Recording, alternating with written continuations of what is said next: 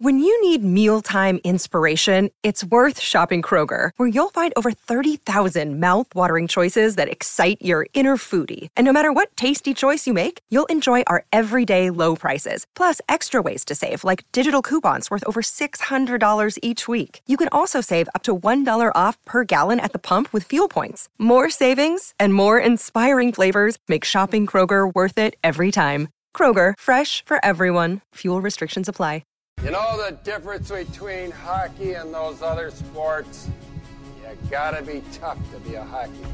I idolize Dominik Hasek. I played goalie because of Dominik Hasek. My life in hockey has been started because of Sabres hockey. I didn't need playoffs this year. I wanted it, but I didn't need it. But when you screw up for the fans as much as this team has over the last, 5 years, and just don't hold yourself accountable, I'm sorry, I'll hang up and listen. I'm sorry. Welcome to Two Goalies, One Mic, an in-depth look and behind-the-mask conversation about the greatest game on earth, where everything goes and nothing's off limits. Now I'll tell you something about this guy. This is only 3 minutes, eh? Whammo! Welcome, everybody, to Two Goalies, One Mic, episode 145, brought to you by, where am I playing?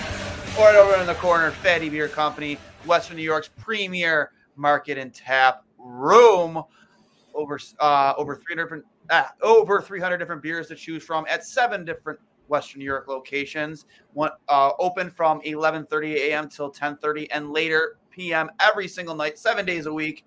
And of course, one of Western New York's only both kid and dog friendly bars. Live music, entertainment, trivia nights, often at all of their locations. Please make sure you go check them out. Go check out their 24 Beers of Christmas Advent calendar. Absolutely great work there from the boys over at Fatty Beer Company. And make sure you go support whoever's behind the pine. If you bring your dog, they'll be sure to give you a dog treat. They always do with mine. So, and of course, Buffalo Logo Apparel, Buffalo's best spot for all of your Sabres, Bills, Bandits, and Bisons leads, as well as other local companies they support. All of the apparel that you could ask for, hats, shirts, hoodies, they have the works there. Make sure you check them out. I actually right here have the Buffalo NHL Shield Trucker hat ball cap there. Sick. I know. That you can get rocks. that right at buffalogo.com. Or Fatty Beer Company hoodies at any Fatty location. Love this hoodie. Super comfy. But make sure you get over there, check them out. They just came out their blue collar line, as well as Brother Bill has in a collaboration with Buffalo Logo right now as well. So a lot of great stuff. We always post their links, so always keep an eye out for that. Producer Steve making his triumphant return to Two Goalies, One Mic. It's been a minute, buddy. How have you been? I've been living the dream, man. Just happy to be living on the west side instead of in the south towns. Not a lick of snow where I'm at. Yeah, I hear the south towns got hit like really, really hard. Oh yeah, it's in a mid-season form already, and it's not even December. It's gonna be I think I'm just reading these Gargle comments. He thought I was Coley for a split second. No, Coley is on hiatus, much deeper hiatus than, of course, producer Steve, but he is still part of the show. Just always busy. So unfortunately, too busy for us. But we're here, bringing you the most up-to-date Sabres and NHL news. Absolutely. Which the big hot ticket item for today. Well, before we get into that, the first news we got first thing this morning. I know what we're supposed to be here to talk about. Well, of course, what's titled in the episode, but of course, let's talk about it. Patrick Kane signs with the Detroit Red Wings. A team that kind of came into the fold like the last 48, 72 hours. Yeah. I don't really think that anybody fully expected them to be in it makes sense. I think that's a good Yzerman move. That's definitely a move I would see Steve Yzerman making.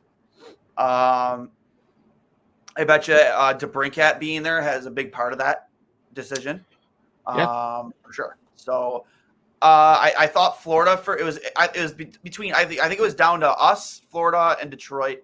Would have loved to have been a fly in the room between Pat and his agent just to know why it came down to why it ended up being Detroit really, and what happened with, because it seemed like Buffalo had so much steam for such a while there. Yeah, I mean, that could have just been talk to juice the market. That could have been some genuine interest. We'll never really know. We weren't in the room. But yeah, I mean, my dad's an old school Hawks fan, so he was a little bit salty to see Patrick Kane go to a former division rival.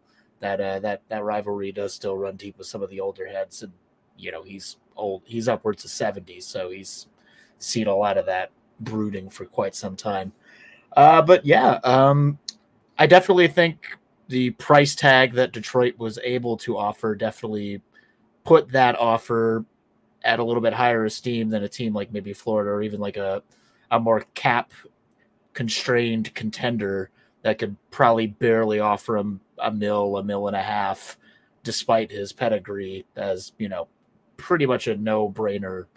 Dude's going to be in the Hall of Fame, but he is coming off a very intense surgery that very few, if basically no players have come back from to be, even close to 100%. So, there's definitely risk involved, but, I don't think anyone's going to be upset to make a $2.75 million before the 35th birthday. I know I was surprised because I know I tweeted it out a couple of weeks ago, but I had some pretty solid information that Buffalo was one of the only teams offering a multi-year deal, which probably was pretty appealing to Pat. But another reason I think maybe it came down to Detroit is that keeps him a little closer to Chicago, right? Where he has his family. Yeah, for sure. So I imagine that probably played into it too. Not that Buffalo wouldn't have been an ideal spot.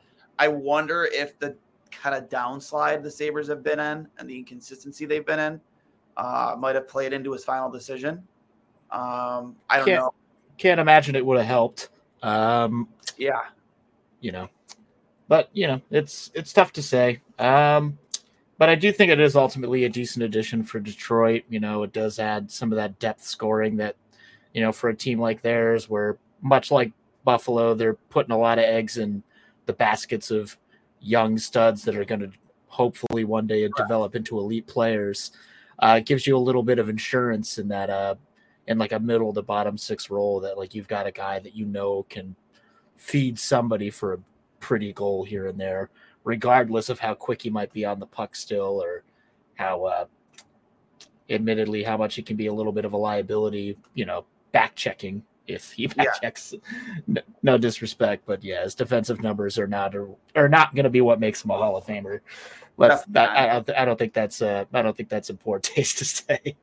But it's the same reasons that it would have made sense for Buffalo. It makes slightly more sense for Detroit, just because I also just don't think, as far as offensive prospects go, I just don't think Detroit's pipeline is quite as stuffed to the gills as Buffalo's is. Yeah, we just now called up Kulik and Rose, and we've been clamoring for that for weeks. There's the Matt Savoy of it all. There's all these kids that are like, could potentially be those fringe guys that just show up one day and are just knock the fucking pants off somebody. The list is basically endless.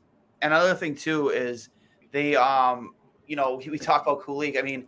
He makes his debut in possibly one of the worst showings this team has had all season against New Jersey, which was and then he's healthy scratch the very next game, which granted it ended up being a victory, which it worked out. I don't know how much more I can stomach this 11-7 stuff, 11 forward, 7 defensemen.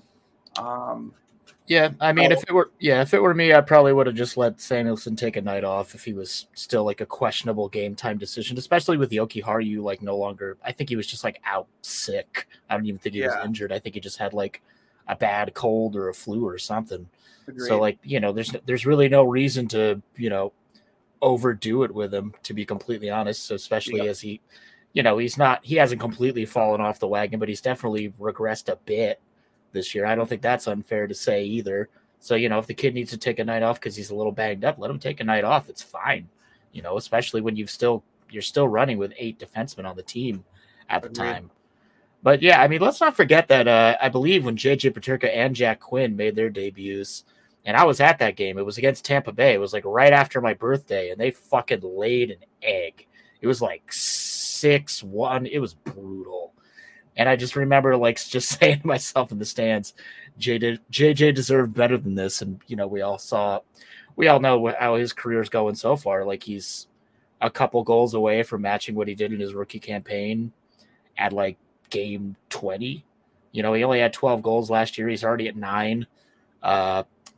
He's doing just fine. And I think people were questioning a little bit, is he going to be able to be quite as productive with Quinn out of the lineup for several months? And I think he's put to bed that he can be perfectly productive just by himself.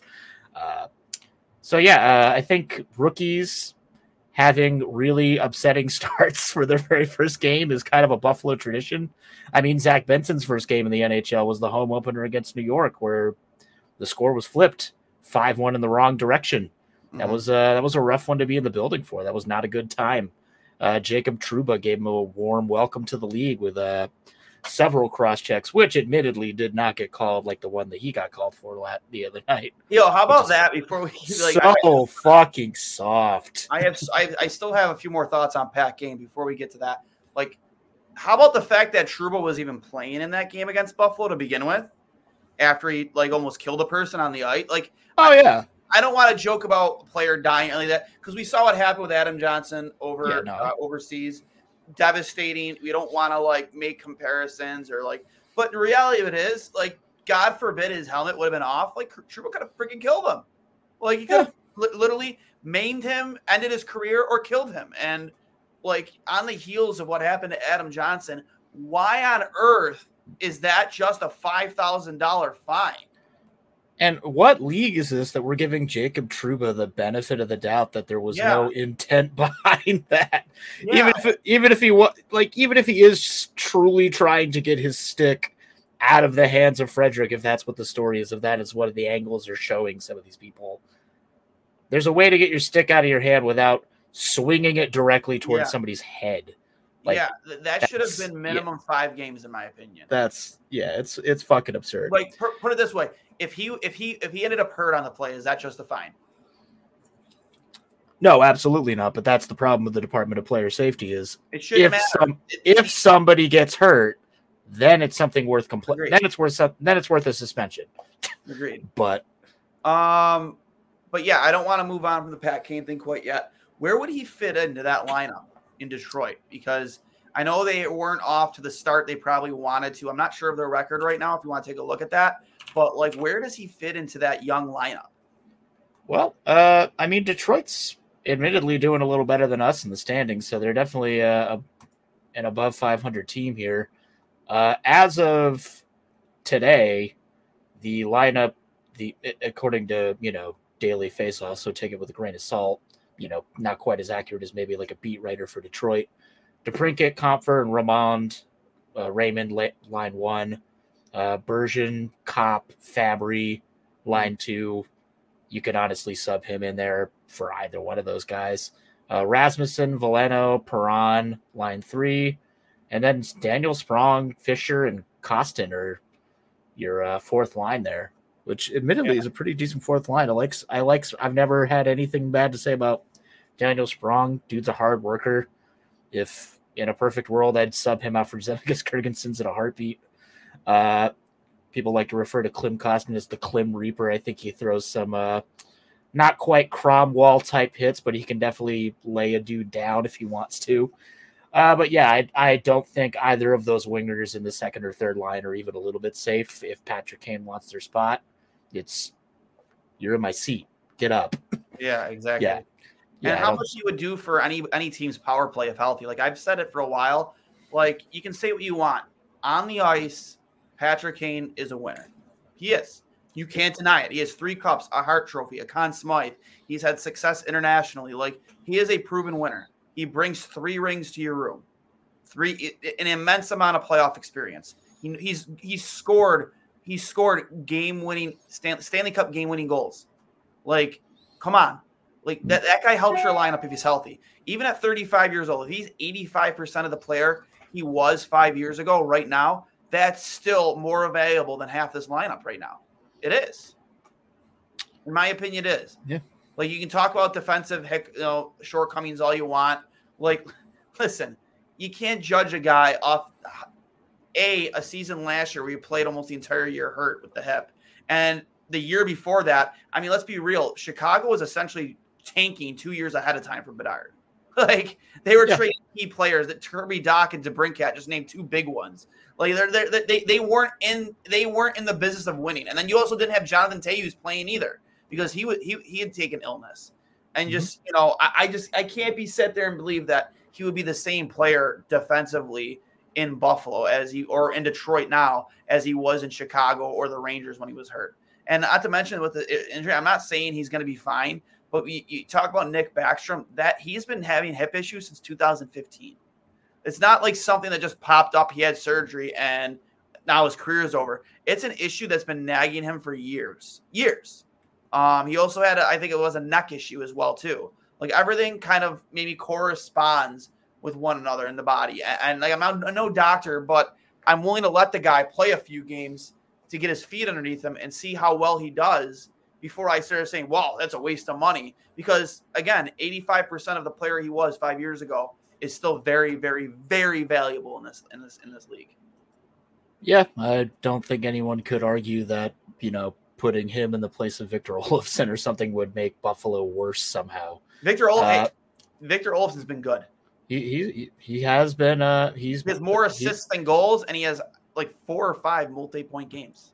Yeah, he's he has like 4. He has like 4 multi-point games. It took him a hot minute to get there, but he's beginning to make an impact on the score sheet, which is where he does make an impact. I will admit that it's nice to see.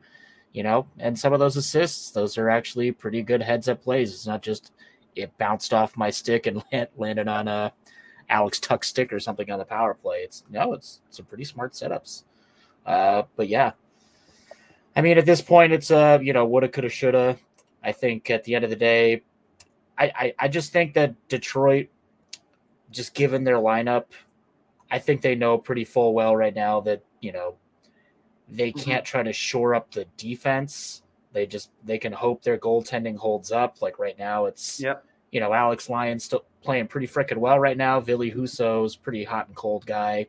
Sometimes he's really on, sometimes he's really off. So, if he's really off, you just got to run with Lyon and hope to God he doesn't get injured. So I think their strategy right now is just to try to outscore all their problems. And ultimately, I just think the philosophy of Buffalo has kind of shifted a little bit from, yes, we would love to outscore all of our problems, but there are going to be teams that we meet up with where that's just simply not an option. Yep. And we need to have another card to play. And ultimately, I just think at the end, just from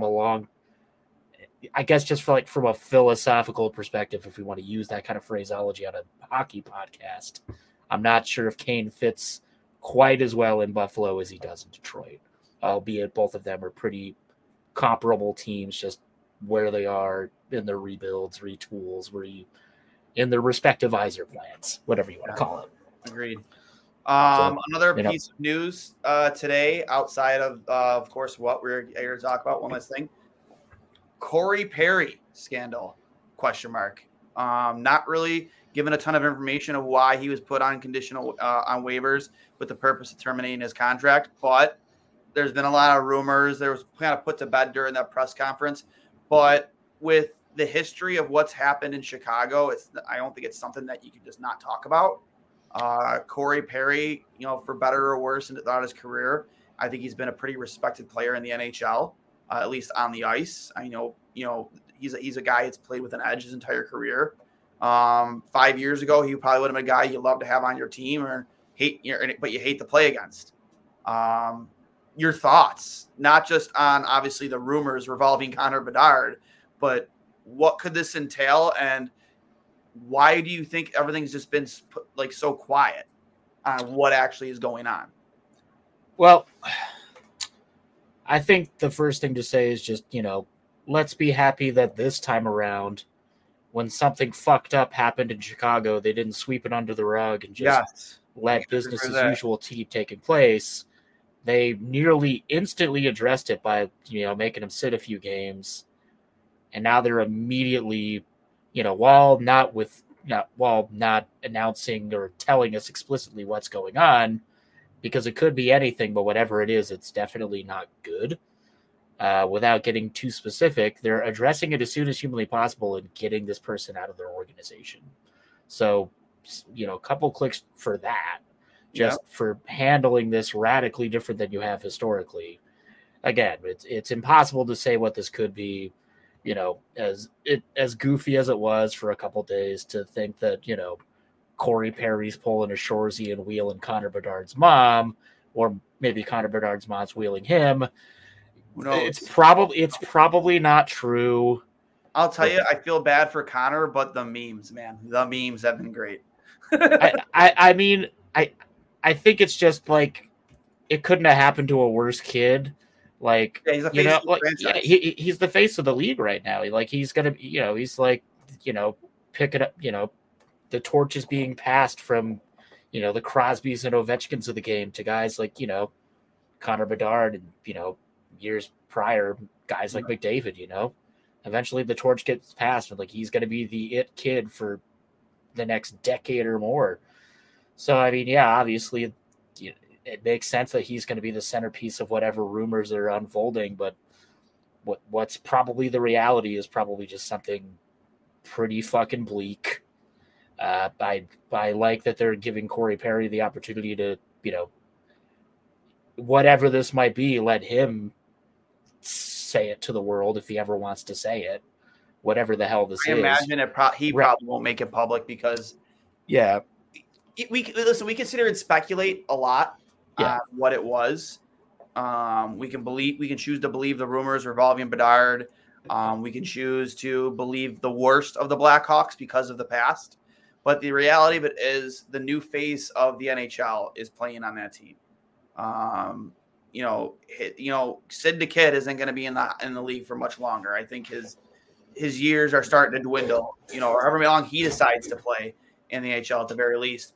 Connor McDavid is still the present face of the NHL, but Connor Bedard is going to be right there with him. And what kind of bugged me is they let that rumor fester for 24 hours, more than 24 hours, before like they called some type of press conference. Like, I understand you had to do like your internal investigation, but protect your franchise player. Like, because that's an embarrassing thing. Literally, you have to imagine, man. Like, I hope he doesn't spend any time on social media. But you have to imagine, man. His inbox is full with people spouting off, saying ridiculous things, sending memes. You know what I mean? Like, protect your number 98. Like, that shouldn't have went as long as it did, and it's not fair to him to allow this to go on as long as it did. Because regardless of what happened, even if the rumors were true, it's not Connor Bedard's fault. Like, why is he being subjected to this? Like, at the end of the day, they should have been nipped in the bud immediately. They should have been said, hey, the rumors aren't true. They should have been done at like noon yesterday. The rumors are not true. We are like, I know they made their little statement, but about Corey Perry, but you got to protect your franchise player. You got to protect the face of the NHL because you don't want him to lose respect for management. You know what I mean? Like, you don't want a young kid like him to already start losing respect for the people that run the organization. And they have a very short leash, in my opinion, like the shortest leash of any organization in the National Hockey League. So a kid like that, you want to do everything you can to protect him. And I just think they sold him short here.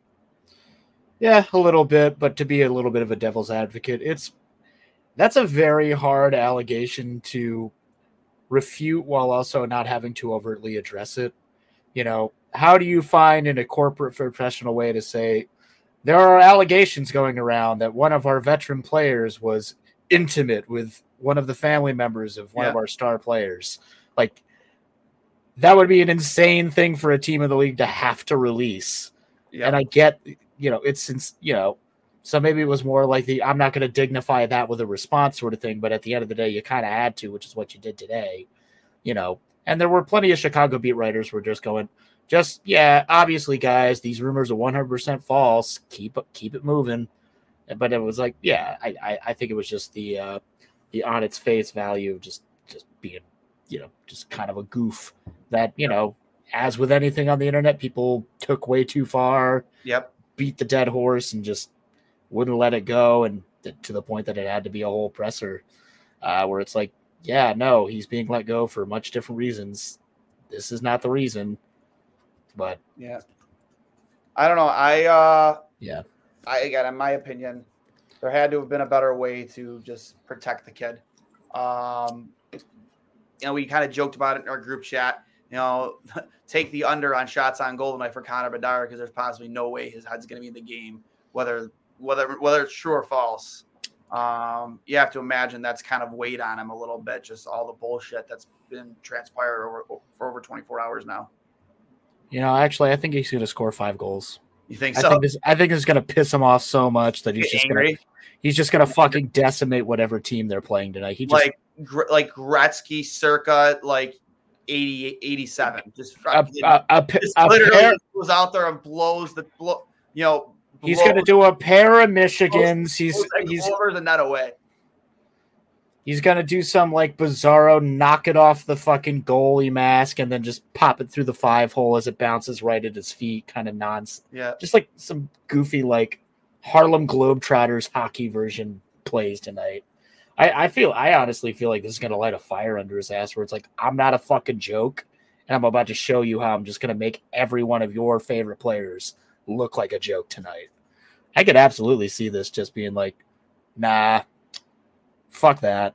I'm just gonna go run them up. Yeah, right. Who knows? I mean, we'll see. Like I said, Connor Bedard's a very exciting player to watch. Yeah. I can't remember last time I looked at him. He was on pace for over 50 goals this season, which again is insane. Yeah, disgusting. Absolutely. At 18 years old. I think he's 18 or 19. On that team, no less. Yeah. I mean, fuck. Well, here's the thing. Up until this Corey Perry thing, they've done right by him. What I mean? You filled that team with veteran leadership, at the time, Corey Perry, Nick Foligno, amongst others. You have Taylor players. Hall.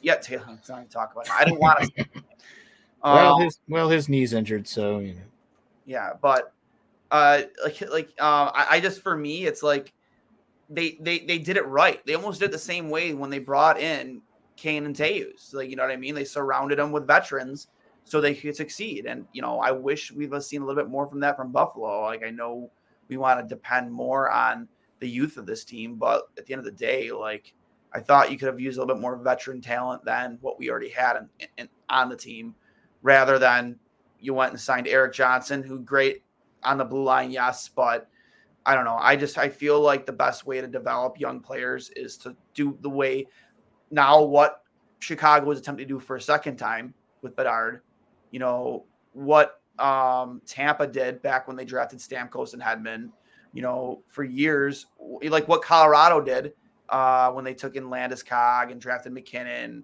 So all these teams that really built through the draft, but also surrounded their teams with just, veteran players who have made deep playoff runs and know what it takes to win. I just always thought, I wish I would have seen a little bit more of that in Buffalo. You can still let the kids play while at the same time bringing in guys who know how to win, whether it's Patrick Kane or not.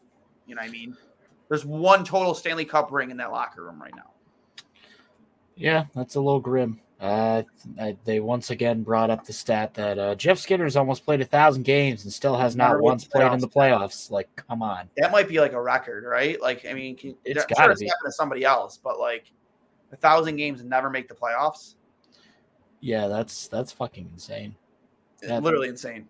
How about the fact that Jeff Skinner is going to do it the same season as Kyle Okposo? And Okposo is how much older than him? 5 years, easy. Yeah. Yeah. That's impressive, man. Skinner's always healthy. He's always contributing. He's always producing. With that one exception under Kruger, he has lived up. Some might disagree with me that he hasn't lived up to the contract, but I say he has. Oh yeah, and at this point, there are so many worse contracts around the league than $9 million for Jeff Skinner. Obviously, at the time, I've labored on this one to death. They didn't it would have been a damned if you do, damned if you don't situation for Botterill at the time. He was the first spark of life on that team that had Jack Eichel and Sam Reinhart and just kept getting fucking just housed. Just not even middle of the pack, bottom 10 year in and year out when you're supposed to have this new face of the franchise. And he comes to town and absolutely lights it up, and you're just going to let him walk away. they would have fucking crucified him. They would have killed the man. It just wouldn't have been, you just couldn't have gotten away with it. So I completely understand why they did it. I mean, and especially the year before he did get signed to that big deal, he put up 63 points, which was a match for his career high from 2 prior seasons. And at 40 and goals. Then he signs the fat deal. Yeah. So, like, again, I while obviously he may not be a $9 million player, I completely understand the circumstances that led to it being the way that it is. And I think at the end of the day, we haven't fully gotten our money's worth, but we've definitely gotten more than many naysayers have expected in this time. And I mean, last year, fucking 82 points. He was lights out last year. 18 right now. He's still pretty close to a point per game. He hasn't slowed down in a second. He's doing leading goal scorer on the team right now, just barely above JJ Peterka, which again, I can never say enough good things about JJ Peterka. I know how much you love JJ. And you're one of the few guys in Buffalo that have his Amerks jersey, which is awesome. Oh yeah. I'll be wearing that next Tuesday. Ironically, when Kane may make his debut with the Wings. They're saying he's going to play. Was it tomorrow night? Oh, I heard. I didn't read that, but I read it in a group chat, and I don't know why somebody would send. I mean, it could be a lie. I don't know. I found that kind of surprising, seeing as like he hasn't practiced yet. Yeah, I mean, I saw he had registration pending, so I figured they'd want him to practice a smidge. With the team. I mean, that could have been wrong. I don't know. You better look into that right now before we get to Devon Levi. Yeah, get some skates. It could be possible. I think right now, before he actually connects with the team, it'd kind of be hard to say whether or not he's gonna And I mean, before this podcast even started, it wasn't until 45 minutes before the show that the team themselves finally confirmed with an it's official tweet. He's a Red Wing. So for 8 to 10 hours today, it was just Elliot Friedman and some other people said he's signing with the Red Wings. And Kaplan, amongst other insiders. So you have every right to believe. I mean, you have every reason to believe that that's true, but you always like to see it from the team themselves to get the full story here. So let's hit the peanut gallery here before we get to Devon Levi. I would have been excited to have Pat Kane in the lineup, but silver lining is it opens a roster spot. That's about it for me. Tage and Quinn coming back. Yeah, that's again. I cannot wait. Some big things to be really excited for. Initially we thought we heard significant time with the Tage injury. We thought that, you're thinking 2 months. It could be a month or less. And then Quinn was kind of expected back by mid-end December, January. Yeah. He's still right on track. Yeah. So practicing with the team again. Yeah. So my hope is right by the new year is my hope for Quinn at the very least. So, and obviously now with what we are obviously all here to talk about, Devon Levi was recently sent earlier today. Devon Levi was loaned to the Rochester Americans, a team that you follow pretty passionately as well. How is he going to fit in there? Because we saw he was really fitting in well with the boys here. Growing strong relationships, adapting to the culture that has been built here in Buffalo. Hopefully going forward, a winning culture, no matter who's in net. Let's be real.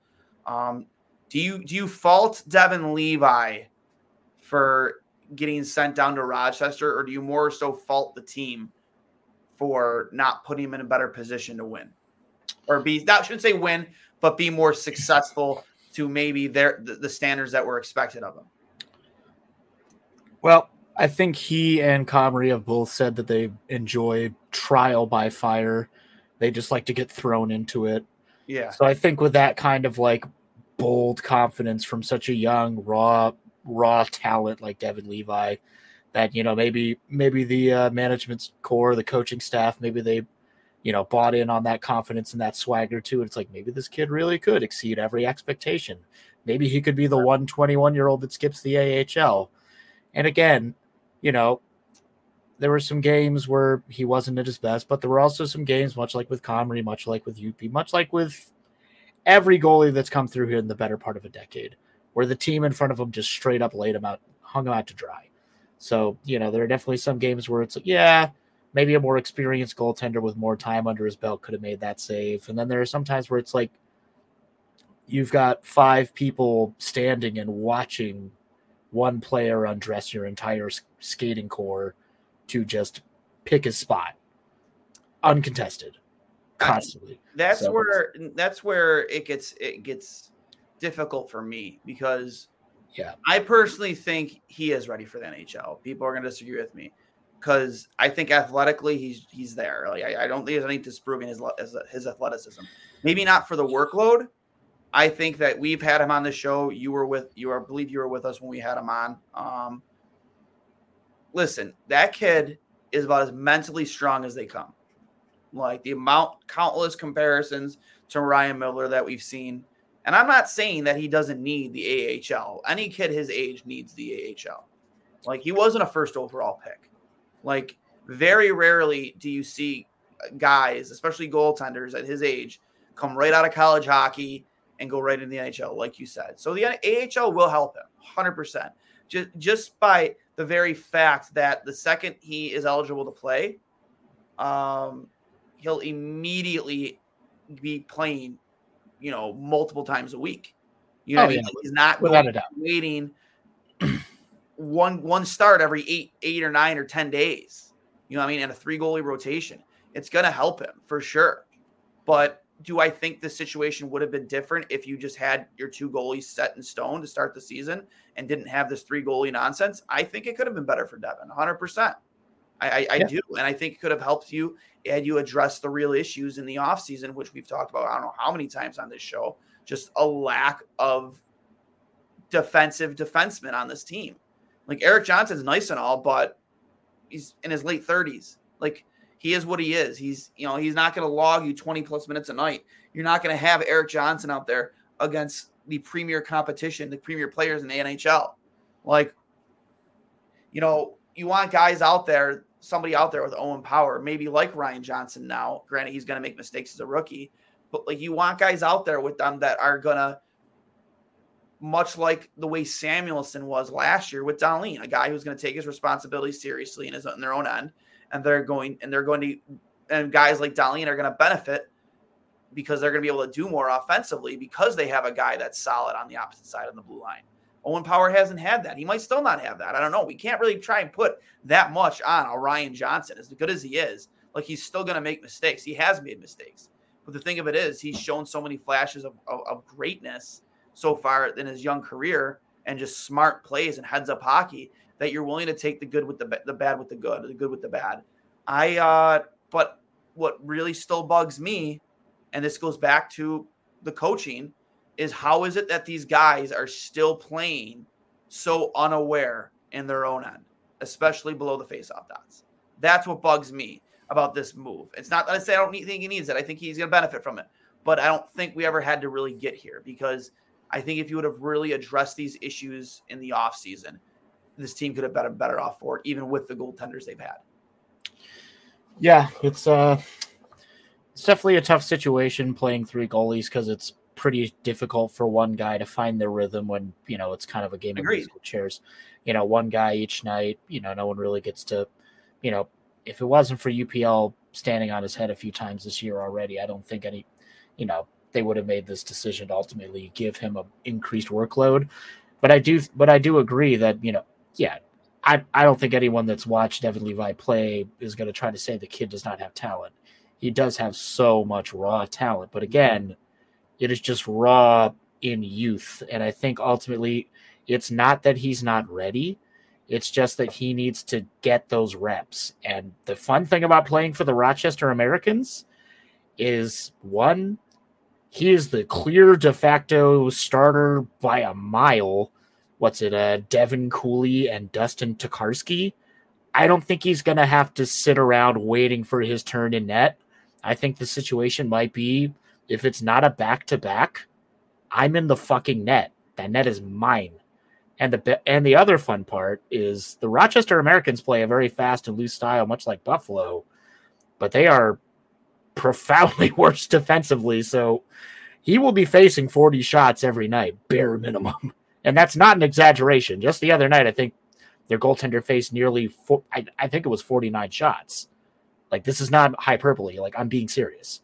35 to 40 shots every night. Yeah. So if you want to give him reps, getting shot on by pros night in and night out, I would much rather it happen now in Rochester, where the stakes are a lot lower.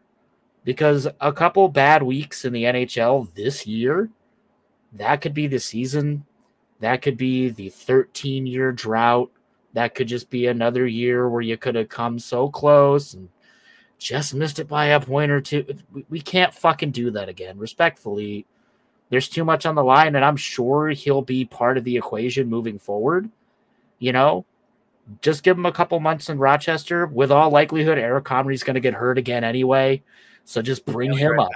Bring him right back. Just bring him right the fuck back up. Dustin Katarski comes back from Jacksonville to back up Cooley. We're fine. And all's right with the world. But, let's give Comrie a minute to see if he can be a bona fide backup. If he is, that's great. You can stay the course, or you could try to move him to a team who is desperate for someone to stop a fucking puck. Edmonton. Edmonton.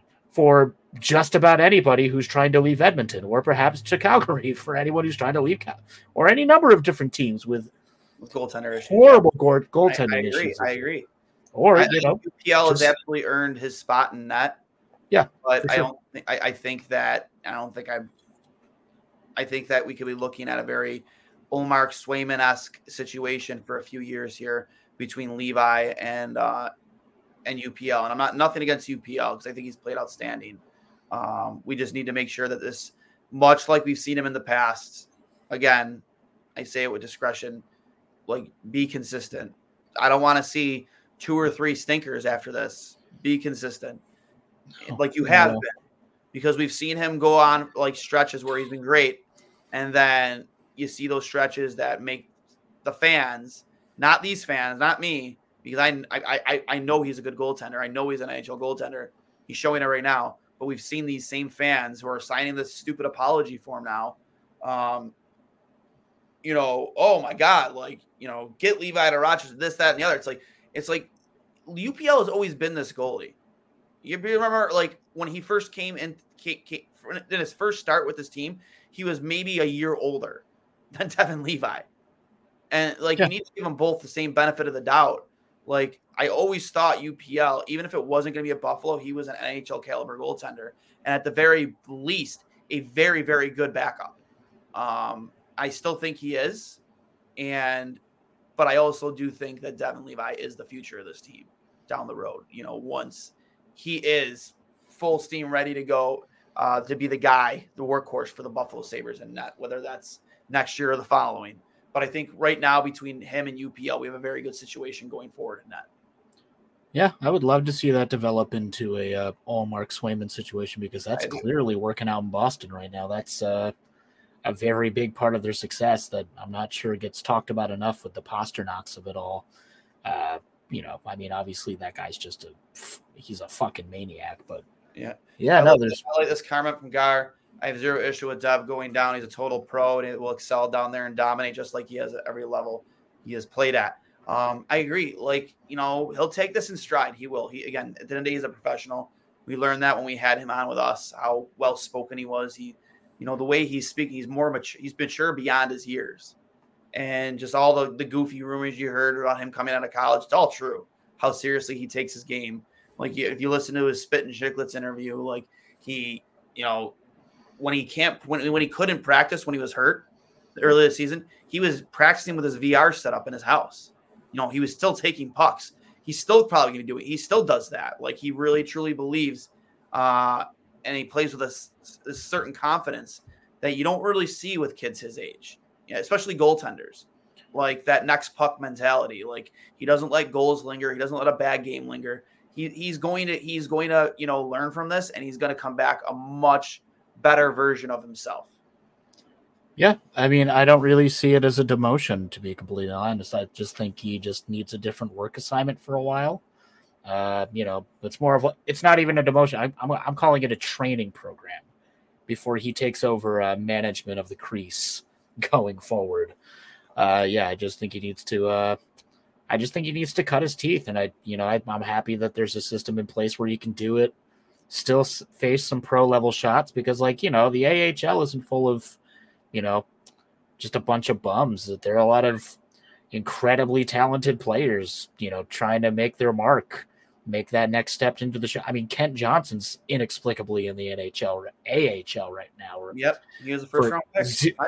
Zero reason for that. Makes no sense. Savoy still in juniors. Yeah, Savoy still. Shane Wright's in the AHL. Kulik and Roseanne were just there. There are people who can rip them with the best of them. And Levi is going to be facing the overwhelming majority of those shots. And I say more power to him. I like this comment from Trevor here, friend of the program. UPL playing up his game against top-tier teams like Colorado, New York Rangers is a boost. He just can't play down to lesser competition like we've seen in the past. Just like I said a little while ago, be consistent no matter who it is that's shooting on you. But you also need your team in front of you to play like they did last night on a consistent basis. It's just the way it is. I mean, consistency is a top to bottom problem for the team. It's, you need every player to win, and it takes every player to lose. You can't play 20 minutes of hockey. You can't play 40 minutes of hockey. It's a 60-minute game. Show up when it starts. Stay till the end. And as they keep saying, just play your game, and good things are going to happen more often than not. You might get outclassed here and there, but it's those few games this year where they were getting dog walked, but also just kind of gave up on the fight. Those were the ones that made me so angry, because those were the games like 4 or 5 years ago where it's just like they know they're out and they're just waiting for the clock to reach zero. They just don't care. Yeah. Whereas in years, these past couple of years, as some of these young kids have been developing, Dylan Cousins and whatnot, you'd still be losing games, but you're in it the whole time. You are playing like your life depends on that next shift. Agreed. And win or lose, pretty or ugly, you're going down to you're playing to the last fucking millisecond. Mm-hmm. And that's what we've come to respect, is that they're not going to just lay down and die anymore. So those couple of games this year where that did happen, it didn't sit right with me. So yeah, it's just, it's a top to bottom thing. Everybody's got to be on the same page. Everybody has to come to play. Everyone's got to come to fucking win. Yep. Because that's the only thing, I don't want to hear about moral victories. I don't want to hear about finding a rhythm. I don't want to hear about any of these fucking pretty little phrases. The only thing that matters right now is W's. You got enough W's right now to be a 500 team, but 500 teams don't make the playoffs. That's the goal. Yep. A couple of playoffs, win a game. One game. Please, just one game. Just one game. God fucking damn it. Just one game in the playoffs. Just win. Couple good comments here from Gar. We know the D-zone what the D-zone problems are. I look forward to him playing with decent D-core in Rochester. He will dominate in Rochester and force his way back into the Sabres lineup. I do agree with that. At some point, I think he will. And he'll make himself eligible for Rochester in the playoffs by being down there in case the Sabres season doesn't go the way we want it, and at least he can lead them to a Calder Cup. That'd be awesome, because I think he would. I think he would give that team the best chance they have to win a championship, without a doubt, if the Sabres don't end up making the playoffs. And then also from Gara, 100% faith in Levi to become a 1A here someday. And then from Matt, what D-man would you want? For me, it would be Brady, Sky, big, mobile, and aware, or Pesce out of Carolina. That'd be great too, Pesce. Both of those would be great options in terms of finding a true blue chip second line pairing guy, especially, I know we have some depth now in the blue line, depending on how much you want to rank those guys that you have in terms of depth, how good they are, and how beneficial it is to have them in the lineup. But, you have a guy like Samuelson who gets hurt often. It wouldn't be a bad idea to be able to have Ryan Johnson maybe in your bottom pair. Not saying I want him up with Owen Power, but if you were to bring up a guy that can play with Owen Power that's more seasoned than Ryan Johnson, how good is it to have that guy on your third pairing that can come in a moment's notice and play with Owen or play with Darlene like that? Or maybe it's Sammy that goes down to the third pairing. Who knows? Finding a guy like that would be great, and I think it'd be beneficial to this team. I think it should be the number one thing on Kevin Adams' to-do list from right now to the end of to the deadline is finding a blue chip defenseman finally. Yeah, I'm not sure if he's quite a blue chip, but I wouldn't mind trying to take a flyer onto Zadorov if he's trying to get himself out of Calgary there. Zadorov, we know how hard that guy hits. We know he's not. We know. Look, here's one thing about Zadorov: the shit that happens in front of our net won't happen in front of our net when he's on the ice. That's for sure. Absolutely not. And if not you want to, our goalies are getting abused, but they get screened a lot. Our goalies don't see a ton of pucks on the normal. You know what I mean? They're trying to see the puck through a lot of screens. It's tough to track pucks when you have that many bodies in front of you. I tell you right now, when Zadorov's on the ice, those bodies are getting moved. He ain't gonna be puck watching. He's gonna be moving bodies. Yeah, if you want to find a guy who plays the game in a radically, like the polar opposite style of Owen Power, it's Zadorov. Yeah. So if you want the epitome of a good cop, bad cop pairing, it's Power and Zadorov. And I would love it. Yeah. And I don't know, maybe, just maybe, Zadorov could finally teach Owen Power how to throw one hit. Here's the thing. My final thought is you don't even need Owen Power. I've said this 100 times. You don't even need Owen Power to throw big hits. Just play like you're 6'6", box people out, force your will on people. When you're standing next to a guy in front of the net, it's not even just tying up the stick or knowing that guy's there and being aware that he's there. Tie up the stick and just lean into him. You lean into him, a guy that more times than not, 99% of the time, Owen Power is the biggest guy on the ice. 90% of the time. All he's got to do is lean into these guys. Lean into them, tie up their stick, take them out of the play. It's literally all he's got to do. You don't have to lay. I'm not even asking for big hits because I know that's not his style. That's what I want out of him. That's what I need on a more consistent basis. Just not getting caught watching pucks, and you just take yourself out of the play essentially. Because if you're not blocking that shot or taking that pass away because you're watching the puck, guess what? You're leaving somebody wide open, or you're giving somebody an opportunity to have a scoring opportunity. So that's just my point opinion. Yeah, no, I mean, I do agree. Every single defenseman on the team is guilty of puck watching here and there, but it does kind of seem to, it just does seem to happen to Owen Power a little bit more often this year. Yes. Again, I'm just it's just what I'm seeing. I'm sure. And again, I'm not a guy that only watches the game using the eye test only, and I don't watch it just through bar graphs. I kind of incorporate. I like to let analytics inform what my eyes tell me, rather than let the bar graphs. I guess eschew. Basically, like we're not here to shit on analytics, but at the same breath, it's like. I'm definitely not shitting on analytics. I think that both schools of thought should be, you can't just watch with the eye alone because you're just going to see a goalie get scored on, 4 goals go in and you're going to say that goalie's bad and not realize that so much more is happening to make that happen. There's 3 things that went wrong before that puck went in the net. Exactly. And you can't, and personally, I think you can't blame any 3 of your goaltenders for the way the season has gone this year. And if you do, you don't know what you're watching. You really don't. You just don't know puck. Yeah. So just don't know a couple last comments here we got here from Gar. OP needs another off season in the weight room. It took Dahl a couple years to fill out so that he can play physical. Yeah, I agree. And again, Dahling is an overly physical, violent defenseman. He can be when he wants to be, but he just plays big. He plays much bigger. He plays with speed. And he is hands down our best all-around defenseman. There is zero debating that right now. Zero debating. Oh yeah, without a doubt. But Dahling was definitely a little bit more of a shy, reserved guy. He also came in hella young, so he had so much more of a learning curve against him than a guy like Owen Power who could actually have time to develop as an 18 and 19-year-old rather than just you're literally the only good thing we've got. Congratulations, you're in the show. Same thing we did to Casey. It didn't really work out that great for either one of them. But they figured it. It took a little longer, but they've clearly both figured it out. So I don't know. Maybe Owen just needs a little bit, a little extra time just to get that swagger, just to get, remind himself that he is going to be an elite defenseman for years to come. And sometimes you can just get in someone's way and just do that thing where he just stops moving and just let somebody run into him, just follow, trying to drive your car through a tree, see what happens. you're going to ruin your car. Agreed. Yeah,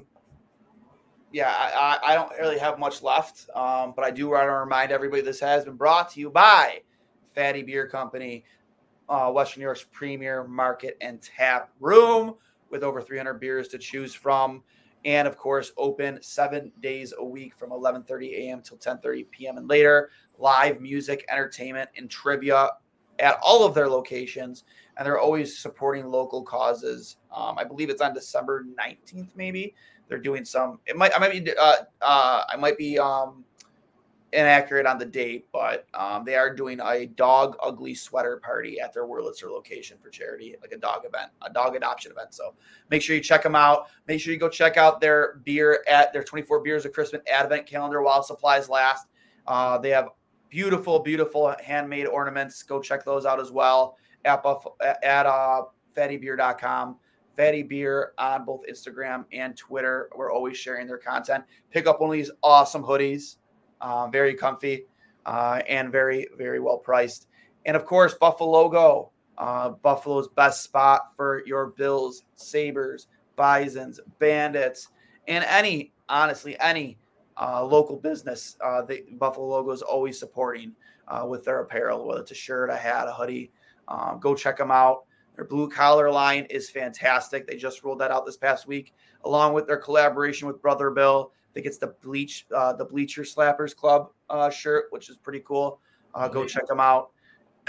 Buffalo Go Co. on Instagram and Twitter and at buffalogo.com. With that being said, Steve, thank you for making your triumphant return for tonight's episode. I can't stress it enough. And for those of you who are interested in who is playing that beautiful music at the start and end of every episode, that is producer Steve's band Snakeland. You can find them on where? Where can you find them, Steve? You can find us freaking everywhere. Spotify, Apple Music, YouTube, wherever you listen to music, we're there. Snakeland. The album was Pan American, came out this past July. And I think it's all right. I think it's pretty good. Too. We're about to hear one of the singles from that album. This is the new adult contemporary from Snakeland. Steve, thanks again. This has been episode 145, brought to you by Fatty Beer Company and Buffalo Go. We will talk to you guys tomorrow night in the post game on Online Will Listen. So until then, boys and girls, we'll see you later. You have a fantastic night and, of course, happy freaking holidays.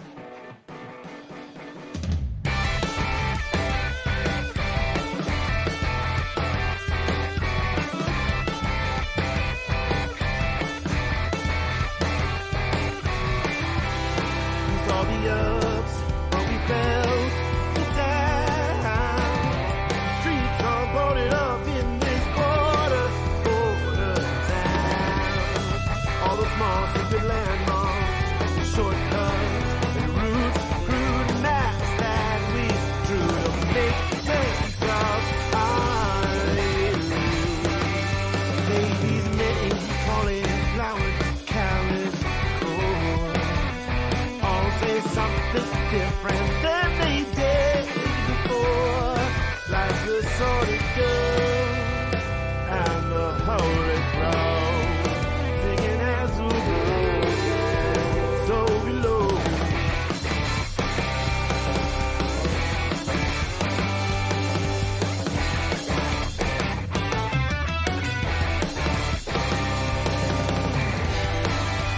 Burn down the old days.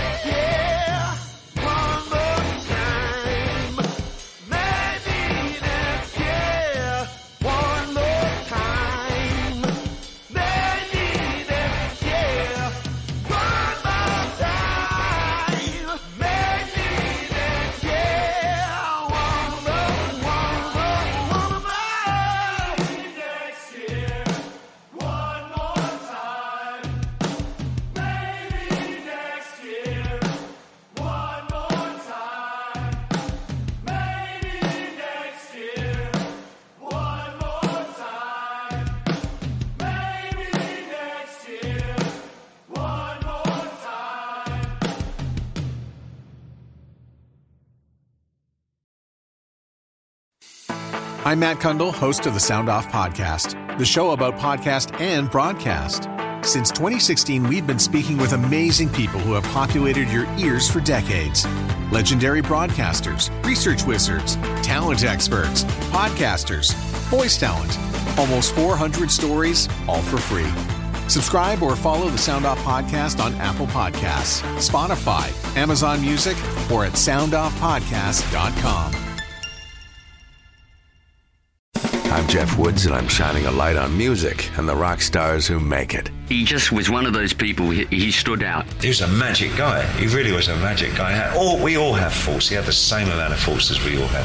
This was before Led Zeppelin. Robert was full on. I mean, he was Led Zeppelin without the band behind him. He had the hair, the jeans, the whole thing, you know, and he was amazing. The Records and Rockstars podcast, heard around the world and yours to hear wherever you get podcasts.